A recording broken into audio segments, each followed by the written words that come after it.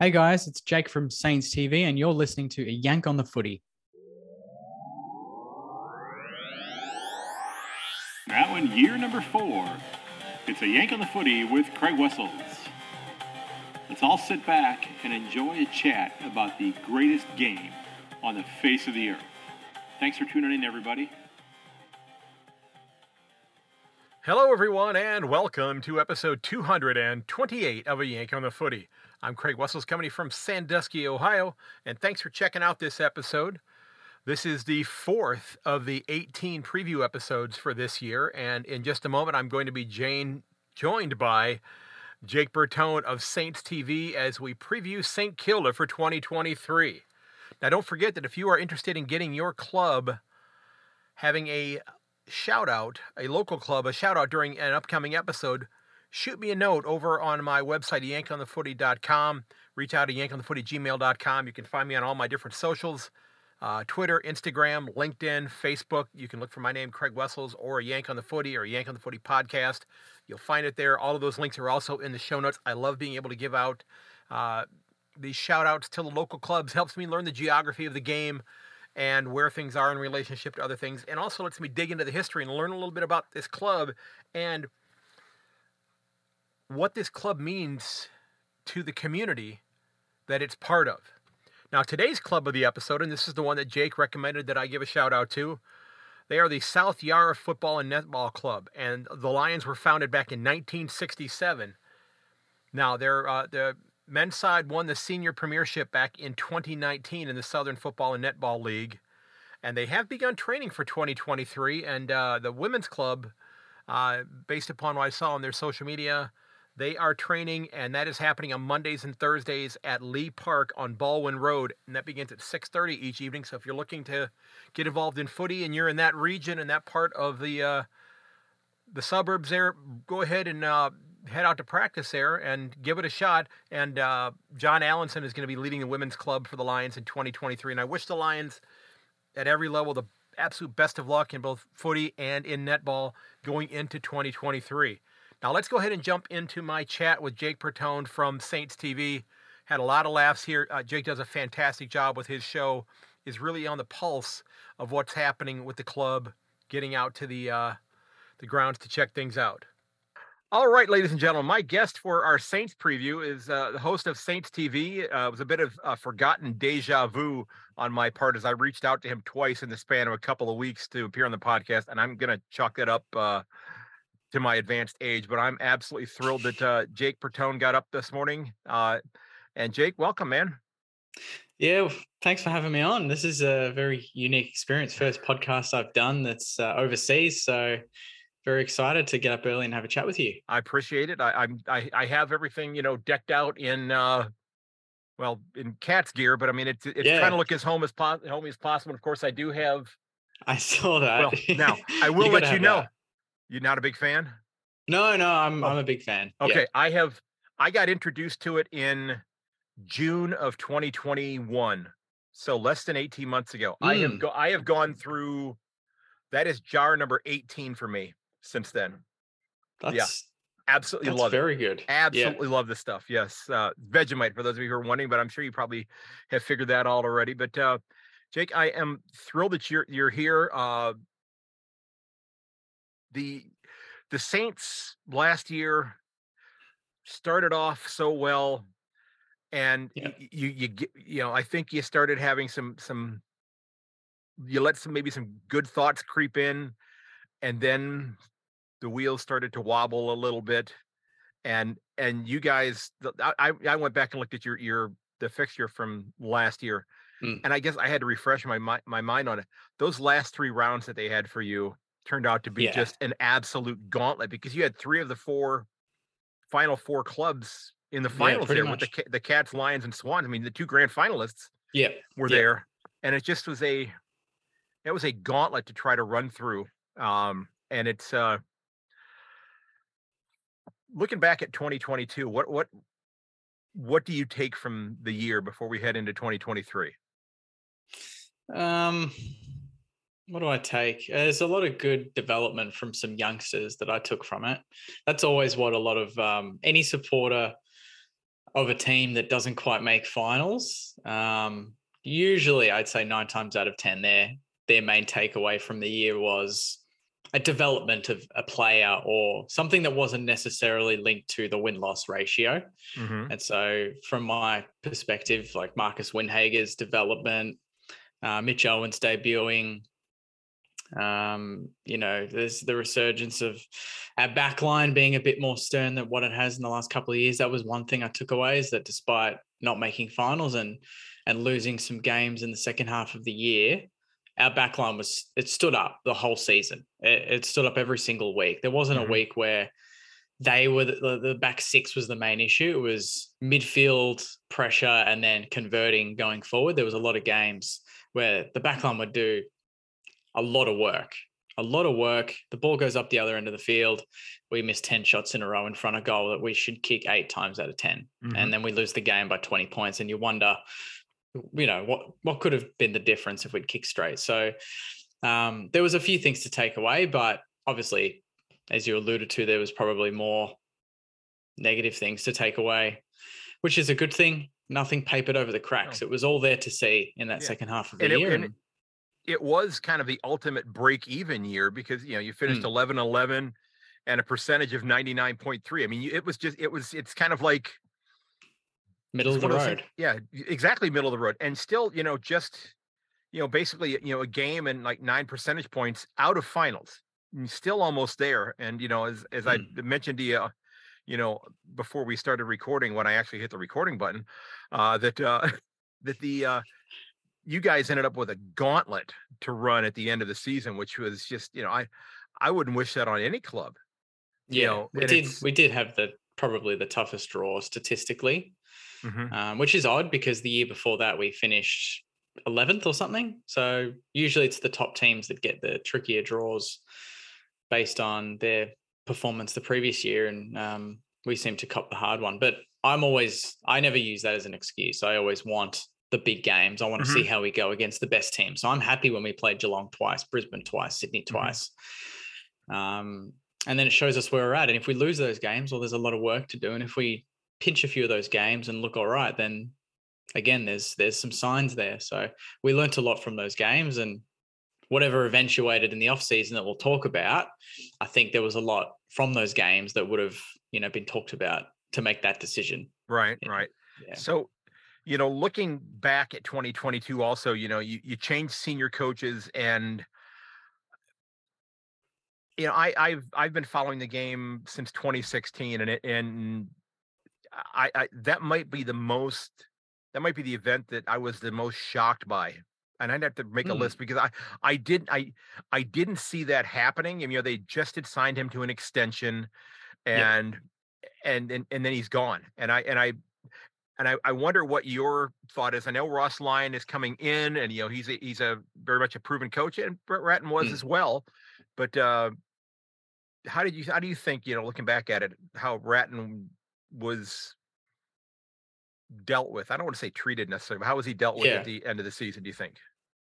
Well, we knew that, in my opinion, I kind of had a feeling that if we didn't make finals, there was going to be a serious sort of, I guess, review of the footy club. And that's what happened. Right. They announced that. They said, we're going to have an external review, even though a lot of internal people were involved in the external review, which was a bit confusing. But they had that review, and I thought we'd maybe give him another year with some new coaches under him, some new line coaches, forward coaches, mid, backline coaches, get Lenny Hayes back like we did. He was still around when we got Lenny. So I thought, okay, there's a bit of a transition here. Maybe he needs some better support.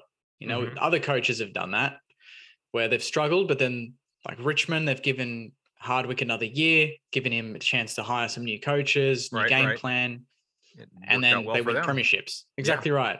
I thought that's what would happen. I thought we'll sack a few other coaches under Rats, and then we'll keep Rats on and give him one more year to prove himself. I didn't think we'd go right to the top. Right. Did you find it a little interesting that, that one of the people doing the review was somebody who had been let go himself earlier in the year in David Noble? Yeah. Well, I was initially, but then when I started doing a bit more research about David Noble and his successes at other clubs that he's worked at, where he's been, outside of his, short stint at North Melbourne, he had some success at other clubs, and he's got a lot of experience in that sort of upper management part of football, not necessarily as a senior coach. So I kind of tried to avoid looking at his record at North because there's more to it. Right, that's true. That's a fair point. Yeah, because he'd been a pretty successful assistant at Brisbane, if I'm not mistaken. He'd been around. At some good clubs. So I thought, okay, he could use that.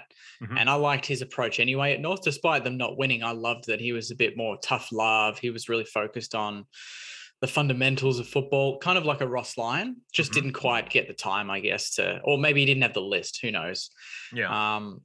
But yeah, then I was sitting on the couch, 10:30 at night, just get a few DMs in Instagram and saw that Rats was sacked. And I literally did not know what to think. I thought it was just, like right now, even when I think about it, it's like, really?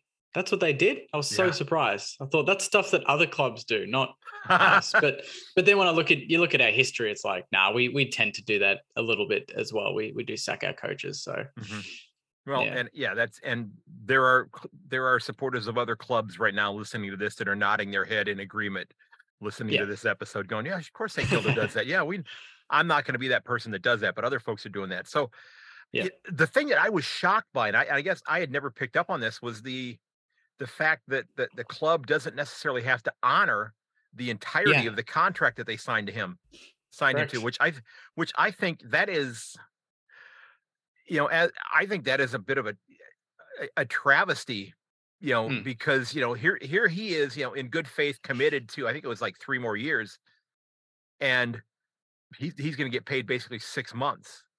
I think is what it was of that contract. He may have, and again, I mentioned this in a previous episode, he may have made financial commitments in his life based upon that 3-year contract. And I don't know for a fact that he did, but he may very well have done things that are going to, okay, well, this is going to be, part my income for the next 3 years. I can do these kinds of things. And I just, that is something that, here in the US, that if you're signed to a contract, as a coach, that sort of thing, you're getting paid that contract. If you get fired, from job 1 and you get hired at job 2, well, if you were getting paid, for example, the guy that was the Carolina Panthers coach, he signed a contract for like $60 million for 6 years.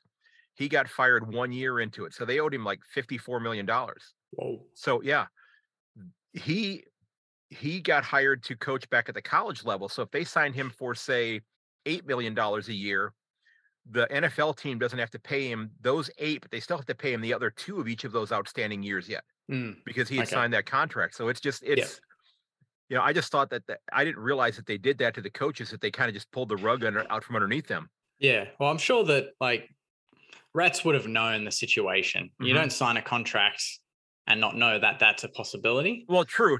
That's a good point. Yes. He knows that's the way that works. He knows that's a chance. Yeah. But that was my naivete in not knowing that. But I just thought that was kind of questionable. So 2022 is over. We've moved back to Ross Lyon. Are you excited? Very. Okay. Yeah, very excited. Good deal. Good deal. What has you the most excited about him? I feel like, we've been middle of the road for probably the last 10 years since Ross Lyon. We've been all right. We'll win a few decent games. We'll lose a bunch of them. We'll scrape 9th, 10th, 11th. Not be really that important or relevant. Not talked about in any serious way. It's that's rinse and repeat. That's what it's been like for 10 years. Makes sense. Ross Lyon gives us relevance, and it's his approach to football that I love the most. He's ruthless. The way that he talks to players and he instructs them at training is completely different to Brett Ratton. I've been at training a few times already and already seeing the vibe of the playing group and how they're approaching their football. And the fact that a lot of them came back to training months early, literally days after Ross was signed up, they're all back at training, like in the gym. I think we've had too many excuses over the last 10 years of not making finals, too many players that have had potential and could have been something, and they just didn't put in the time, didn't put in the effort. They weren't pushed hard enough, and they didn't know what club they were playing for. Like St Kilda has got a rich history despite only winning one flag. And I feel like a lot of players that play at the club don't necessarily know that. They don't necessarily know the magnitude of winning that second flag and becoming, a hero of the footy club. And Ross Lyne's a Saints fan. He coached at Fremantle, but he's a Saints man. He's always loved the Saints, even when he was doing his media work on Footy Classified, which I loved his approach. Even on the Sunday Footy Show, his analysis, Triple M. He's got a footy brain, and he's watched footy for a long time. And I know some people have been a bit skeptical at, not just the way that he left last time we had him. So there's already a big portion of Saints fans that don't like him because, he left us in 2011, 2012 for more money, blah, blah, blah. We don't like him anymore. And then other people think that he'll just come in and reassert that old school defensive game plan that was so successful in 09 and 10. Right. I was going to ask you about that because he was kind of, from what I was gathering, the first few years I was watching the game when he was in Fremantle, would seem to do a great job of choking off the defensive 50, but didn't always do a whole lot at the other end of the ground. Yeah. Well, that's true. I mean, they did make a grand final, and they probably should have won that grand final if you watch it back. Like, people forget they played Hawthorn, probably the greatest team, one of the greatest teams in history at that time, winning 3 grand finals in a row, making 4 in a row, whatever it was. They should have won that game. And to be fair, we should have won in 09. And we could have won in 2010. It would have been lucky, but 09 was the one that we should have won and been comfortably ahead at halftime. Ross Lyne's, I think a lot of people have a bit of a misconception about Ross Lyne's defensive sort of game plan. I mean, in 08, I think in 09 and 10 in particular, we were top 4 for defense, but top 4 for attack as well. Okay. If you take the 09-10 St Kilda team and put them into 2022, a year that the Cats dominated, your boys dominated, we would have been ranked number 1 for defense and number 1 for attack. Wow. So it just puts it into perspective that that team wasn't that defensive. It was good defensively, but it could kick a lot of goals. So they knew how to turn it around and get it back up the ground then. Absolutely. And that's something we haven't done since then. So I think that Ross Lyne's, he's not going to be naive about this. He knows that football's changed. He knows that he needs to adapt as a coach, but also strategically. And he's already said that we're going to play fast. We're going to play very, very fast football. And that's something that you'd never expect Ross Lyne to say. Right. Yeah. Because and he was a lot of fun to watch on the TV shows because he was very pragmatic and he was very direct. He doesn't seem to be somebody that ever really sugarcoats things. That he's telling you as it is, and you may not like it, but I'm telling to you anyway. Exactly. Yeah. He's very good with the media. He handles the media very well. He doesn't get sucked into any sort of mind games, which is great. Although I think he does like to play mind games himself, which is good. But I think even just his press conferences next year or this year, they're going to be a lot of fun to watch, whether we win or lose. Right. Just the way that he speaks about football is completely different to any of the other coaches that I've watched recently. Well, and it should be unique because, him having had these last few years being part of the media himself. Yeah, he understands how that works, doesn't he? Yeah. So he's gonna. I think he's gonna be, the cat playing with the mouse quite a bit in a lot of these press conferences and such. So he's gonna. I know where you're going with this. Yeah. Yeah. I'm going to be definitely watching his press conferences just to cut up little highlight reels every week and put it on my channel, just so you can watch Ross in action. Yeah. So what is, as far as 2023 goes, you start out your first 5, you've got Fremantle, interestingly enough, the Bulldogs, Essendon, Gold Coast, and Collingwood. So it's kind of a bit of a mixed bag in terms of the start to the year. You got a couple clubs that played finals last year, 3 of them. And Essendon was a bit of an enigma, probably right up there with St. Kilda last year. Yep. And Gold Coast, they seem to be on the cusp, so it's not the easiest of first 5 games, but I don't think it's the most difficult either.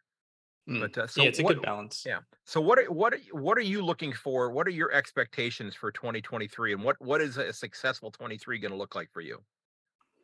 That's a very good question and a very difficult question, because I would easily just say making finals is a pass mark for me, but that was with Rats.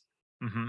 Making finals was the bare minimum with Rats if he was still the coach. Mm-hmm. But because it's Ross Lyon, because he's got to get to know these players, he's got to stamp his authority on the team, he's got to get us humming in a new style, new game plan. Players might play in a different position that they've never played before in their career.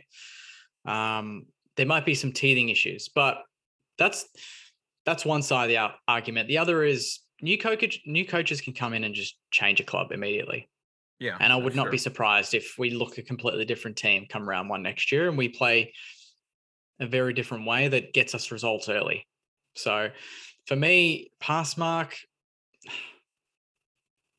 my heart says finals and my head says just a new brand of football, just a new competitive brand of football. We don't want to be made fun of. We don't want to get spanked by the Cats every time we play you. We don't, there's ways of going about football, and we just want to rock up to Marvel every week and see a competitive, 23 run out and play a good brand of footy. And whether that gets us wins is another thing, but I think it's all about, you can sense when a team's switched on, right? Like when you watch the Catch, all right, we're on today. Yeah. We're either going to be very close to winning or we'll get the job done.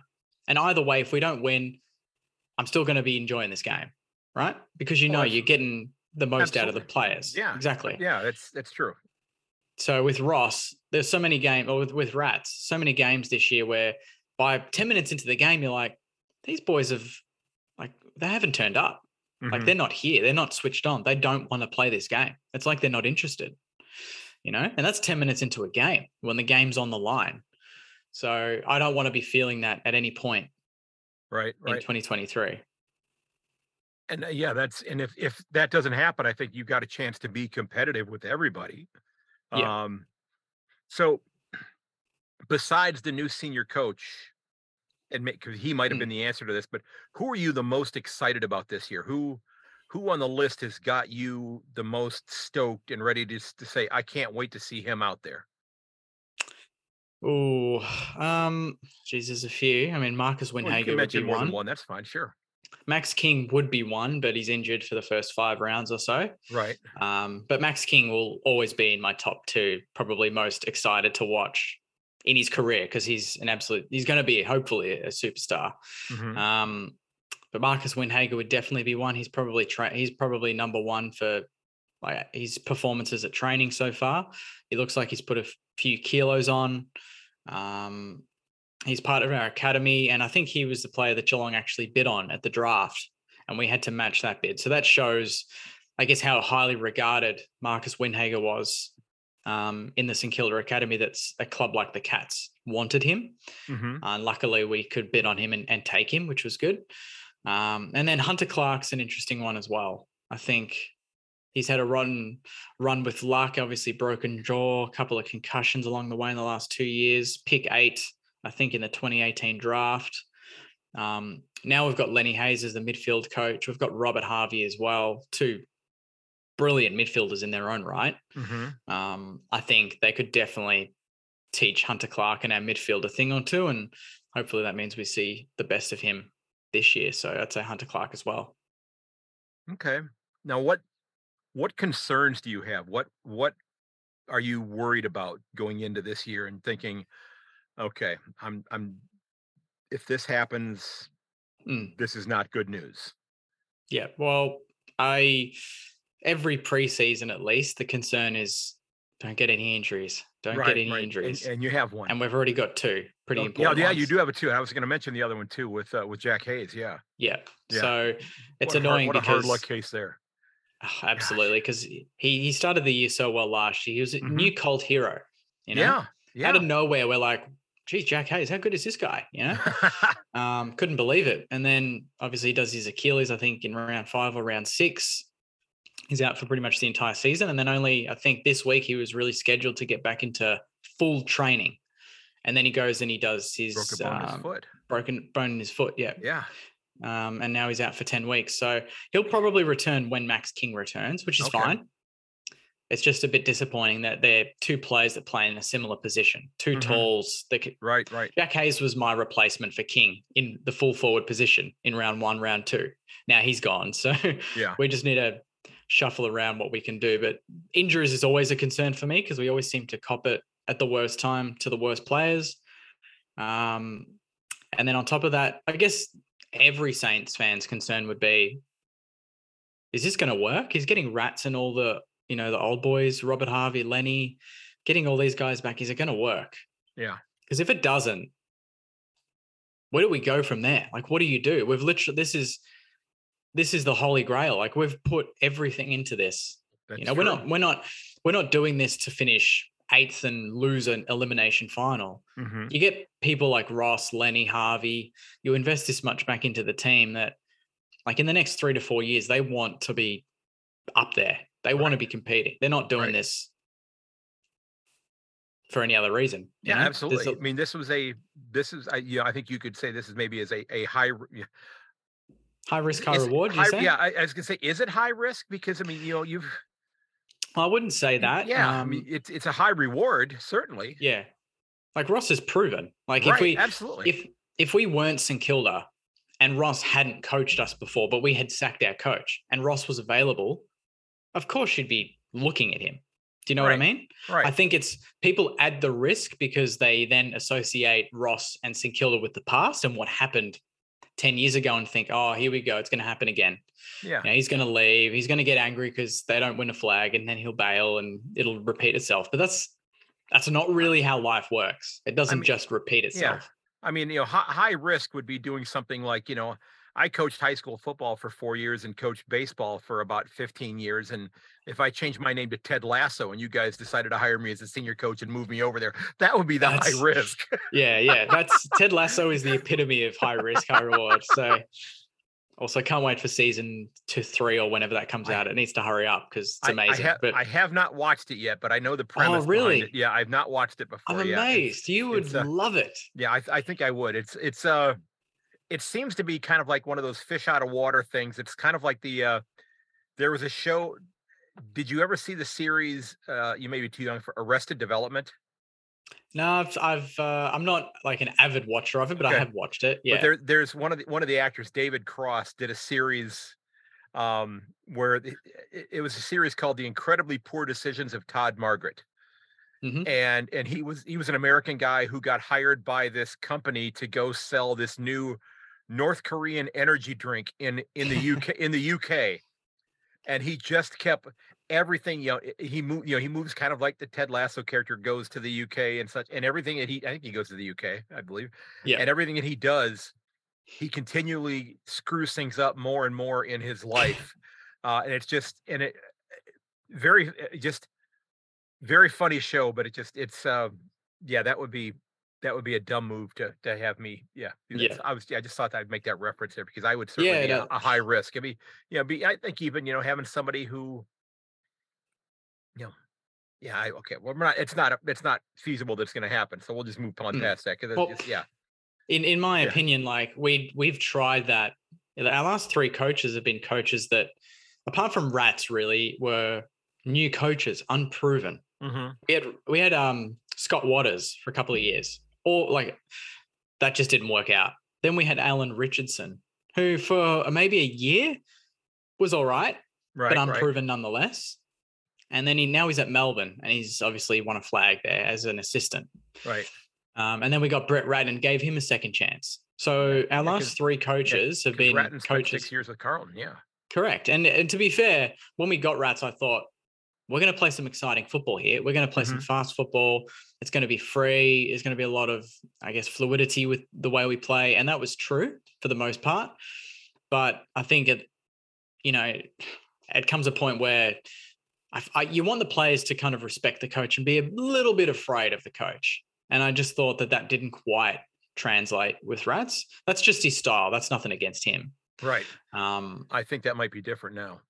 Yeah, it's very different now. Yeah, already hearing reports of training, and even I mentioned on one of my training update videos on my channel the other day that there was a passage of play at training last week, and there was one thing that didn't happen that Ross wanted to happen. Someone was out of position, and he blew the whistle, told everyone to stand exactly where they were on the field, so that he could walk right over to whoever was out of position, and it make it just more of a visible review of what happened. It goes, you should be there. You weren't. Why? Mm-hmm. So everyone understands like where they need to be and when. And that was not something that we ever did at training under Rats. Okay. Ever. Okay. So there's a lot of changes. So I'm excited about that. But yeah, I think we're talking about worries, and that would be top of my list, is that things just don't work out. Do you think that under Rats that would have happened on video, in the video room after training, where they might have said, you needed to be here, rather than maybe putting that person on the spot in front of the group? Possibly. And maybe that would have been, I mean, I'd like to think so, because that's the coach of it. That's the job of the coach, right? Absolutely, you can't just talk about the good stuff. It's more important to me to really call out the bad stuff. And the club did post videos during the season, not every week, but some weeks, where we'd lose and they'd film I guess the footage of Rats talking to the team after a game. Okay. And I always found that a bit like potentially counterproductive, because is Rats really going to rip into the players when the cameras are on and the fans are going to see it? I don't know. That's a good point. Yeah, that's a good point. He might have toned it down. So we've stopped doing that. I know Ross Lyon will definitely not want a camera in his face when he's talking to the boys. Yeah. It'll be full, in the Saints bubble again. But yeah, I think it's a change that we needed. So as much as it was pretty devastating to hear that Rats was sacked, it's good to hear that he's back. He's back at Hawthorn he's back at North now, I think. I think so, yeah. With Clarko, so that's good. Clarko, yeah. But it's the first time in a long time that after dissecting the decision, I thought the club's got, I don't know if I can say this, but I was like, the club's got some balls to do this. Like, finally, you can say the balls. Yeah. Finally, we've been in the shadows. We've been too afraid to make a risky decision that could benefit the club. And as much as it hurts Rats, the club is bigger than Rats, right? Yeah, the club is bigger than the coach. Absolutely. So you've got to put the club first. And for once, the administration has said, sorry, the club's first. We need to make a change. Yeah, that makes sense. It makes sense. Yeah. And it's our 150th anniversary this year. So it's a fitting time to really get these changes sorted. Okay. So, you may have mentioned them already, but who do you see, and there are a few openings in the 22 this year. Who do you see pushing your way into the 22 who, or I guess technically the 23 now, who haven't been stalwarts or showing up on that board week in and week out? Who's going to be there that hasn't typically been there? That's a very good question again, because that's been an issue for a while, is that depth. Players putting pressure. So players at VFL putting pressure on players in the AFL team. That hasn't been a thing we've had for a while. But now we've got players like even Jack Billings, where I can't tell you for a fact that he will play round one. He will get selected. He could play at VFL for a lot of the portion of the year. And he's a player that under previous coaches would have been first picked or second picked on a wing or at the forward flank, right? But with Ross, you don't know. But a player that could break in. I love Cooper Sharman, and I think he's got huge potential. And I think now with the likes of King and Jack Hayes injured, we're going to need someone that's capable of leading, marking, and most importantly, kicking straight in front of goal. And that's something that Cooper Sharman does probably better than any of our forwards when he does play. Yeah. And I don't know if you remember, but he was a key factor when we beat the Cats earlier in 2022 when he played on Tom Stewart and kept him quiet. Yeah. He helped kind of take him away from Max King. And then we won the game. So he's able to play sort of that more defensive forward role. But I think with our injuries, I'd love to see him come in and play more of an out and out sort of forward role. I think he's very capable of doing that. Well, I think the first few, at least the first few rounds, there's an opportunity for that, especially with Hayes and King out. You certainly have a need right there at this point in time. Big and time. then you've also got, a gaping hole in your ruck position with the retirement of Patty Ryder. That's it. That's another one we don't talk about, but that's very, very critical. Rowan Marshall's, he's got to have a big year now. Mm-hmm. I mean, to be fair, Rowe's been pretty good for the last 4 or 5 years. He's one of my favorite players. I think he's very underrated as a ruck. I think people talk about, obviously Sean Darcy and a few other rucks going around, Gorn. Who's the other Melbourne ruck that went to Freo? What was his name again? Luke Jackson. Luke Jackson. People talk about Luke Jackson, but I think Rowe's been as good as Luke Jackson. Luke Jackson's just got a premiership, and that always, for some reason, that helps. Makes the player better than any other player on the planet, right? It's like when I argue with my Brisbane friend, he talks about Jonathan Brown being better than Nick Riewoldt. I think Nick Riewolt's the better player. Jonathan Brown's just got some flags. Yes. That's how I see it. Yeah. But I think he's primed to have a big year. Hopefully get into the leadership group as well. We might play one ruck. It's an issue if you want to play 2 rucks. Right. Yeah. But most teams don't. Most teams don't. We did because we could, and because they both were. You can't leave one out, can you? If it's Paddy Ryder and Rowan Marshall, you have to play both. Yeah. And then they float around. They float around a little bit if they're both out there. Yeah. They certainly could slide one up. But Rowe could well find himself playing more forward in the first couple of weeks anyway. He was drafted as a forward, and we've got Tom Campbell, who's, he's a standard ruck. He's nothing special, but he can come in and do a job in the first 2 or 3 weeks. Yeah. So it's, you got, I know Dan Hannaberry was not the healthiest while he was there, but he missed a lot of time still. But, Darren Gary having stepped away from the game as well. So you've got some veterans, who have left, who've, opened up some spots. And I was looking through your list, you have 9 players on the list, might actually be 10 that have yet to play a senior game. So it's a young side. Most very certainly, young. And it certainly got younger with Paddy Ryder retiring. Kind of like the Cats with Selwood retiring. They got younger and still managed to stay the oldest team in the comp. I know you've dropped from average of 36.5 to 35 now, so you're edging younger and younger every year. You got to be careful now. Yeah. So might be able to have a drink soon. Yeah, exactly. Yes. Yeah. Watch out for that puberty. Yeah. When you're yelling out on the ground, right, and your voice changes, it's natural. Let it go. Yeah. Don't worry. Hey. So, Max King had a ton of shots on goal last year. Yes. And the ones that he scored on, there were 93 total. 52 goals, 41 behinds. That's got to get cleaned up a little bit, doesn't it? To benefit the club. I mean, you've got to, maybe take at least a third of those behinds and move them over into the first number there, which would definitely help the club, I would think.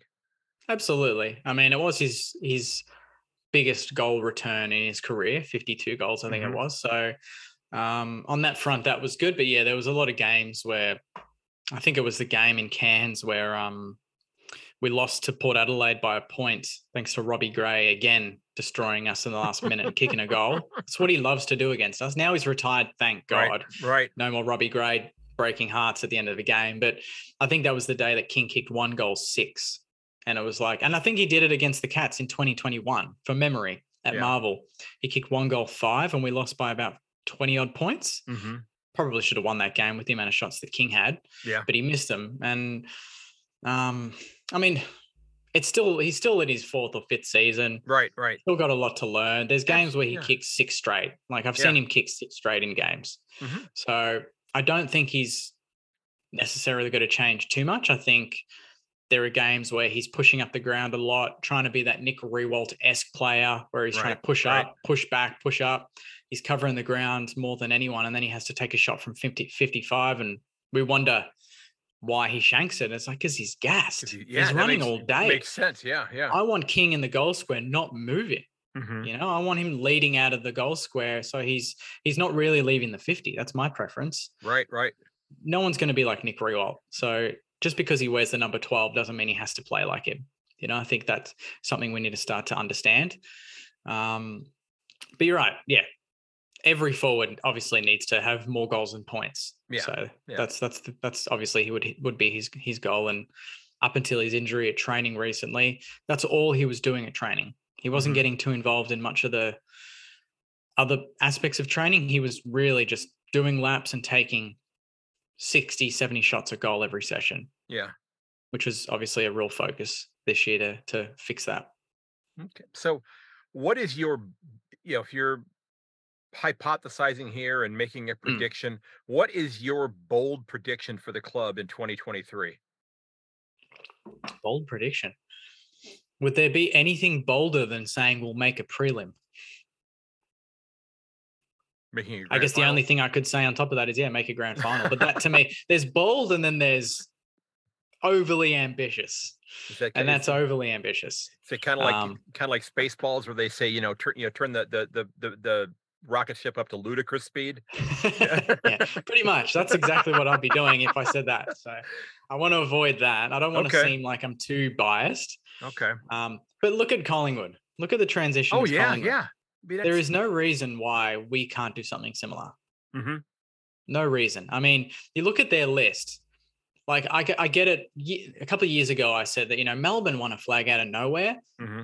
We can do it. And then you look at it a bit more and you think, look at Melbourne's midfield. Look at Petrarca. They've got probably future Brownlow medalists, multiple in that midfield alone. Right. Yeah. They've got Gawn, they've got Jackson, they've got May and Lever down back. You can't stop those two. And then in the forward line, exactly right. You've got a very efficient forward line that kicks goals. Bailey Fritsch kicks 3 or 4 a week. They've got Cozzy Pickett. On paper, they are much, much better than St Kilda. But if I look at Collingwood, and even this year making a prelim, and they should have won it, looking at that lineup, I don't think ours is too much worse than that than theirs. I think our midfield isn't far off theirs. They've got an aging midfield. I think ours is younger. I think our forward line's better. Yeah. They don't even have a dedicated full forward. They have Myercheck. Yeah. I'm a big Myercheck. Who's very good. I rate him. I would love to I would love to have him on my club, because I've always called him like a Swiss Army knife, because he does everything pretty okay. Yeah, he's not stupendous, but he's not going to embarrass the club. Wherever you put him on the ground, he's going to do a nice job for you. He's the ultimate team player. Whatever you need as a coach, he'd be the first player that I'd go to and go, mate, can you do this? Can you help us? Right. He would do it with it, a second. So I think their back line is slightly better than us. Obviously, they've got Darcy Moore, who's excellent. I rate him very, very highly. And I wanted him at the club desperately a couple of years ago when I think his contract was up in the air, but he's signed on now, I think. So they've locked him away. But I think overall, you look at it and you think it's more the way they play. It's not so much the individuals. They don't rely on a Buddy Franklin. They don't rely on, I don't know, Tom Hawkins to kick 5 every week to win a game. Right. Like, they won those close games this year because they just continually played at a certain level in a certain way for an extended period of time. And they didn't deviate away from that. That's what good clubs do. And we don't do that. When we're playing well, it's all good. And then something happens. The opposition kicks a couple of quick goals. We stop playing the way we've been playing that whole game, and then we lose. Whereas Collingwood, it's very much, we know this is going to work eventually. Even if the opposition's got a bit of a run on here, let's just keep playing the way we've trained to play. Because at the end of the day, that's the way we're going to give ourselves the best chance of winning. Yeah. And I really respect that about Collingwood. So to me, I look at them and think, we could do anything. Yeah. Yeah, that makes complete sense. So you've made your bold prediction. Yeah. Now let's and I'm not saying that's not going to happen, but let's temper our expectations for a moment. The round 24, since we're playing 23 games this year, round 24 has happened. The finals have happened. Whenever St. Kilda plays their final game of the year, what is the newspaper headline about St. Kilda going to say? Ooh, I'd like to say it was Lion Slayer. So we've just beaten Brisbane in a big game. I think we played Brisbane in round 24, round 23, actually. So this is actually very fitting. You might want to check that. It might be Brisbane, or I think it's Brisbane at the Gabba. Yeah, you finish off with Brisbane. Last 4 rounds: Carlton, Richmond, Geelong, Brisbane. That is enormous. But I'm right. It is Brisbane in the last game. So Lion Slayer, saying Lion Slayer, that game, all right, let's fast forward. We need to beat Brisbane at the Gabba to secure a chance in the top 8, while Brisbane need to win that game to secure top 4. Okay. That's how it's going to be. And we're Okay. going to get over the line by under 5 points. And the back page is going to be Lions Slayer, Saints make finals. And then game over. Here we go. All right. There's That's a bit good. of it. I think good. I've backed up my bold prediction with another bold prediction. Hey, that's okay. It's a bold and zesty. Yeah, like that. That's what Saints fans do, mate. We're always living in the in the possibility realm. So your Saints have won one premiership. You know, I have stopped following base. Yeah, I was not a dig. That was just simply a statement of fact. Yeah. You know, I grew up, and most of my life I've been a huge baseball fan here in the United States, and I was a fan of but I'm so frustrated with what the league is doing to the game. I think they're destroying it. So I've not watched a game in almost 3 years now. Whoa. It's footy. I watch nothing but footy in the summertime, and then I don't. It's great. But you know, the Cleveland baseball team, they're now the Cleveland Guardians, but they were the Cleveland Indians. The last time they won the World Series, the championship, my mom, who just turned 80 this past year, was 6. Wow. And the previous time they won it was in 1920. So they've won 2 World Series in close to 125 years. Okay, so I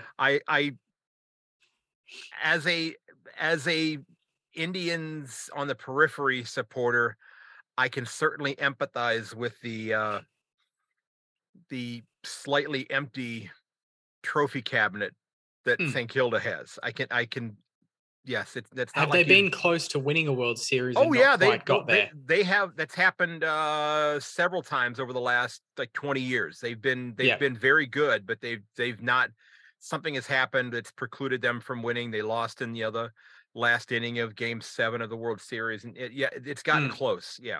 Yeah. Okay. Gotten close. Yes. So in fact, the whole city of Cleveland hasn't had a whole lot of success. I mean, I'll be 60 later this year. And the Cleveland Browns, the NFL team, won the championship when I was a year old, and the Cavaliers basketball team won in 2016. That's it. I thought, isn't the basketball team good? They're playing better. They're playing pretty good this year. They're playing much better this year. I think they're one of the up and coming teams. Again, I don't watch basketball either. Yeah, but I mean, I follow the standings and such, and I kind of know who some of the players are. But I'll watch the Cleveland Browns play in the NFL and maybe 1 or 2 college football games every once in a while, but it's pretty much just footy for me now. So yeah, great. Yeah. Yep, it is. So are you ready for a couple trivia questions about the Saints before we wrap up?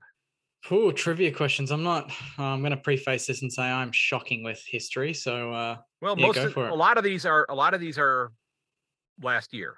So fair enough. Yeah. So okay, let's go. Yeah.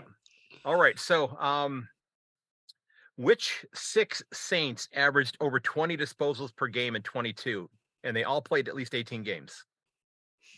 Yep. Okay. So Jack Sinclair would be one. Brad Crouch should be another. Yep. I'd like to think, Seb Ross. Yep. No, Seb Ross is one. Yes. Okay. I know Jade Gresham didn't play a lot of games, but when he did, 18 games. You're correct. But yep. But he did. He did. He's on the list. You got 2 more. Yeah. 2 more. So who else is in the midfield there? I'm probably missing someone here. D-Mac, probably not. Well, you're missing 2.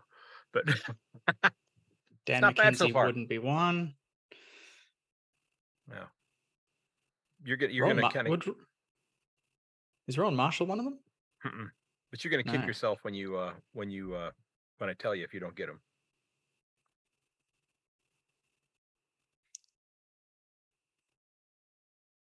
Brad Hill. Yep. Okay, so that's 5. Yep. 6. Mm-hmm. It can't be in the midfield because I've named all the midfielders that would probably have done it.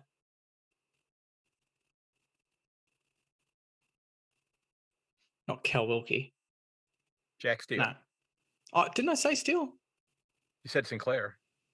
I thought I said Sinclair, Steele. Oh, Crouch maybe at you the did start, say but maybe Steele. not. I'm sorry. I don't might have know. missed Steele. I might have missed hearing that. I might have misheard that. Yeah. If I didn't say it, then I'm just silly because you knew I it. didn't say it because I thought I'd already said it. Okay. Yeah. Sorry about that. Anyway, That's because I went, oh, is it Steele, Sinclair, Gresh? okay.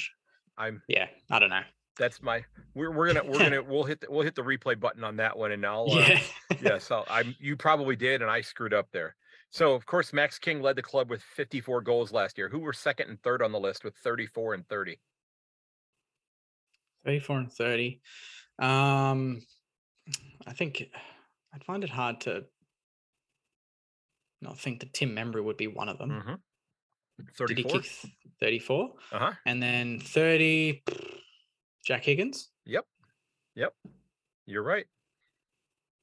All right. So of Ross Lyon, this one's a little bit more historical here. Of Ross Lyon, Grant Thomas, and is it Stan Alves? Stan Alves. Which of those senior coaches won the most games during their time leading the Saints? Ross Lyon's got a pretty good record. Although he was only around from 06, 7, 8, 9, 10, 11, 6 years. Is it Ross Lyon? Mm-hmm. Yeah, he had 71, Thomas 61, and Alves 53. Yep. All right. Now, are you familiar with Fraser Gehrig? Yes. The name. Okay. The G train. Yes. How many times in a row did he lead the Saints in goals kicked in a season? I think he was 03, 04 when he won the Coleman. Definitely 05. Mm-hmm. He had 90 that year.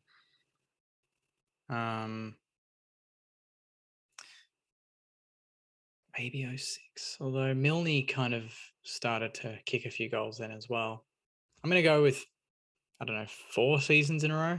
He had 5, 03 to 07. Yep. So it was 07, yeah. Because I know that there were years where Milne got very close to him and Rui as well. So I wasn't sure if someone pinched one, but yeah. Love the G train. All right. Between 65 and 2022, which 5 players have played over 300 games for the Saints? Okay. So you've mentioned 2 of them tonight or today. Yeah. So Robert Harvey, Lenny. Lenny's played 300, hasn't he? Lenny, nope. No, Lenny hasn't played.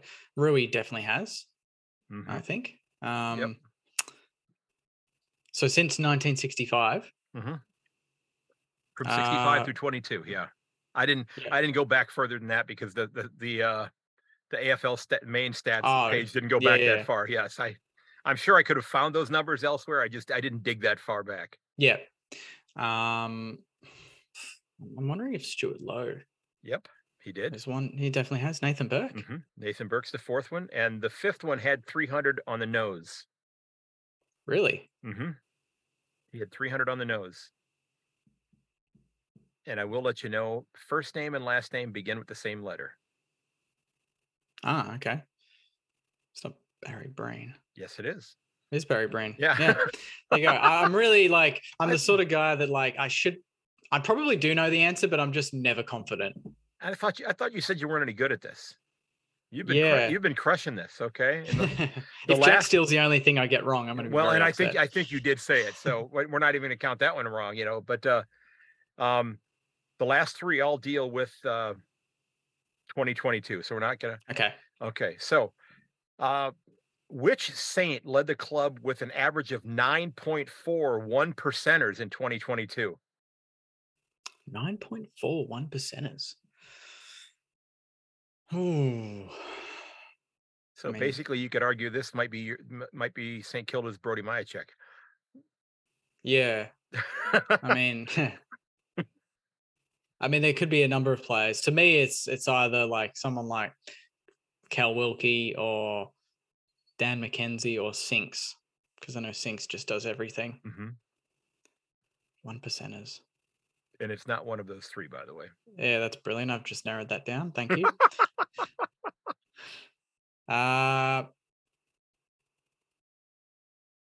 It's a Brad Crouch. Dougal Howard. Damn. Dukes. Yeah. Of course it is. Yeah, fullbacks. He does. His 1 percenters are just 9 spoils per game, I suppose. That There counts. you go. Yeah. Yeah. I love that stat. I mean, as I talked to somebody about that the other night, because I asked that same type question for their club, and the person that they had like 11.5 for their average. And I said, Wow. it's almost like, you could almost call it like the do the right thing stat. But Yeah, it's, true. it's almost, it's kind of that, that sort of thing. Now, Yeah. this player led the club with an average of 506 meters gained per game in the 22 games he played last year. Yep. I mean, that's got to be Sinks, doesn't it? Yep. Sinclair. Yep. Yeah. It is. And we'll end with a negative one here, kind of a negative one, if you will. This player had the lowest disposal efficiency for the club with 60.2%. This is a good one. Lowest disposal efficiency. Did he play like more than 15 games? He played 18 games. Yep. 18 games. Played 18 games.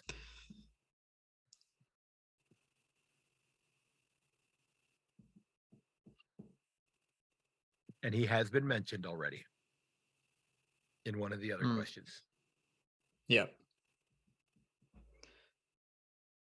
Oh, this is tricky. Not Brad Crouch. Damn. I'm going to just randomly say Dougal Howard.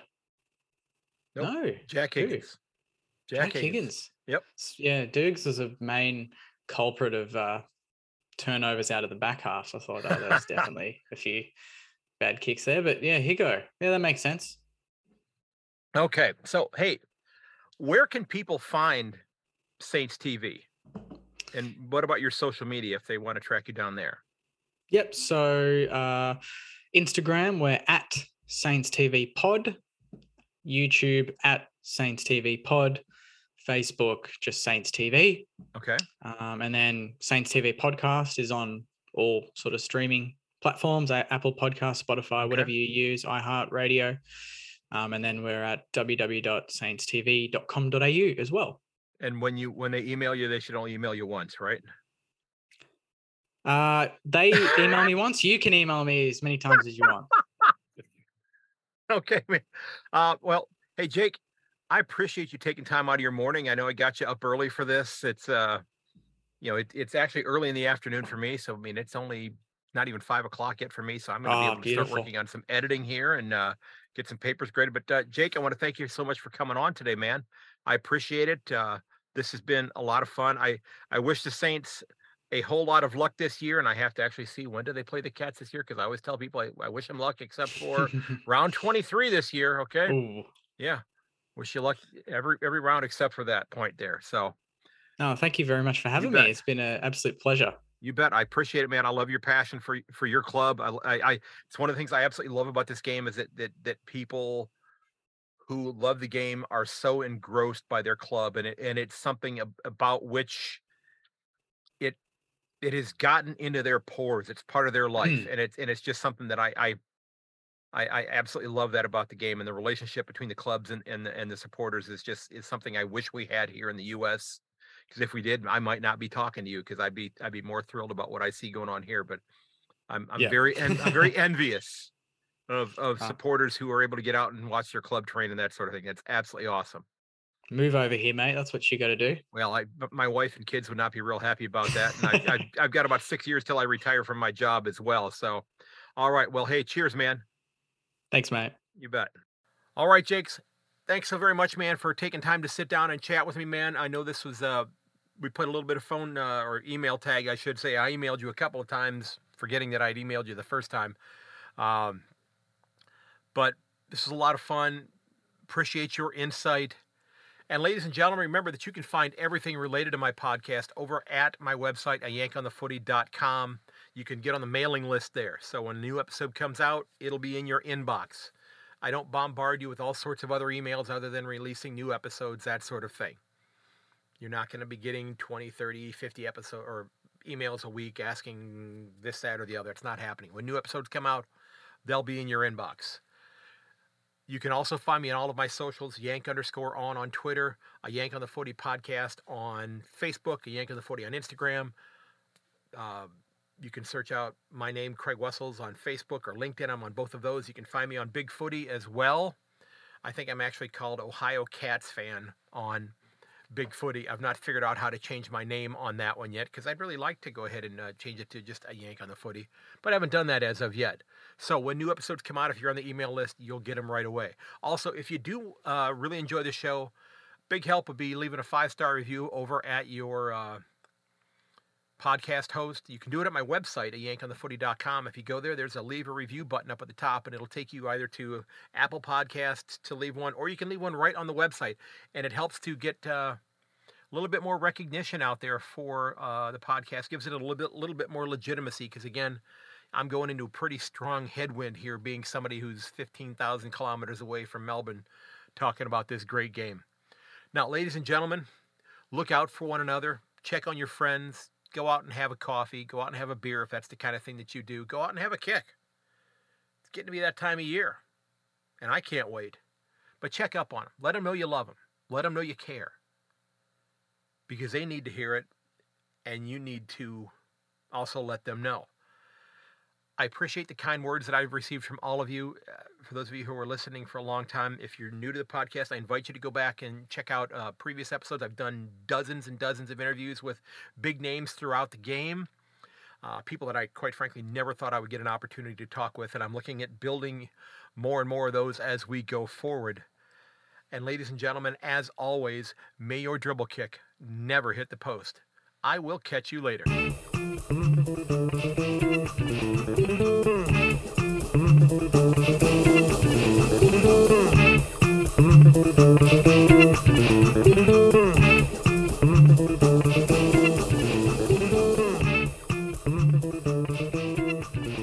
This has been episode 228 of A Yank on the Footy. Again, don't forget that you can reach me at yank_on Twitter, at yankonthefooty@gmail.com, a Yank on the Footy podcast on Facebook, a Yank on the Footy on Instagram. I'm also on LinkedIn and on Facebook if you want to find me that way. I do hope you'll consider sharing the episode with your friends and family. And until next time, goodbye. And again, Jake, thanks so very much, man. Truly, truly appreciate it.